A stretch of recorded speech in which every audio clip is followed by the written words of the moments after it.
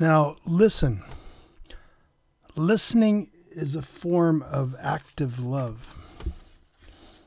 Self-help writer Sue Patton assures her readers that when someone receives us with open-hearted, non-judging, intensely interested listening, our spirits expand.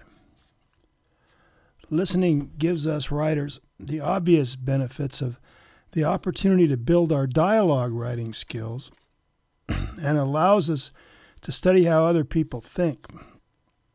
Listening to our characters, both heroes and villains, helps bring them to life. Olga knew the Bible. She had read and studied scripture or commentaries most every day for 30-some years, and she was a bright and conscientious student, the valedictorian of her high school graduating class, and her memory was remarkable.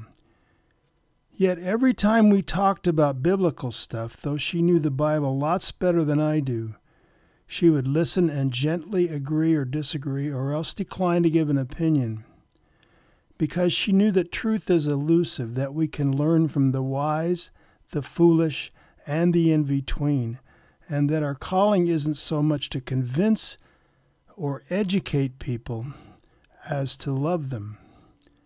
And the more we practice love and learn to love better, the more effectively we can apply love to our work. Besides, the better we listen, the more we can understand the human heart, which is, after all, the essential subject of most every remarkable story. And pay attention. A master violinist spent time in a subway station playing an intricate piece on a violin worth millions, but few people paid him or his music any attention. Artists need to pay attention, but many of our heads are spinning too fast to allow us to stop and look. No doubt we could benefit from practicing some of the attentiveness meditation that's popular these days, unless the idea of practicing anything else than what we're already doing sends us into quakes of horror. Lately I've been writing, running Pearlander College, where I also teach, and raising my amazing Zoe largely on my own.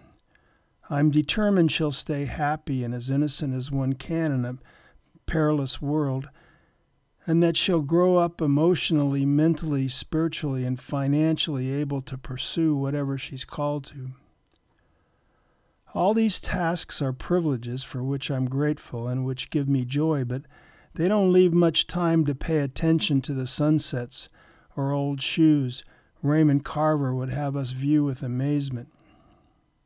I could quit running the college or quit teaching, and when the time's right, I will.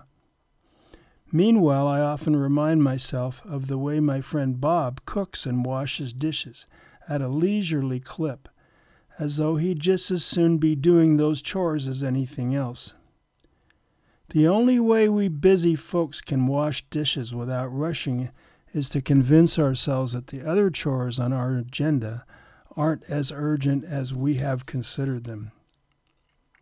Us Christians are advised that the only crucial chore is communing with God. Besides, in all but rare cases, the key to succeeding with our goals, whether they be clean kitchens or novels, isn't urgency, but persistence.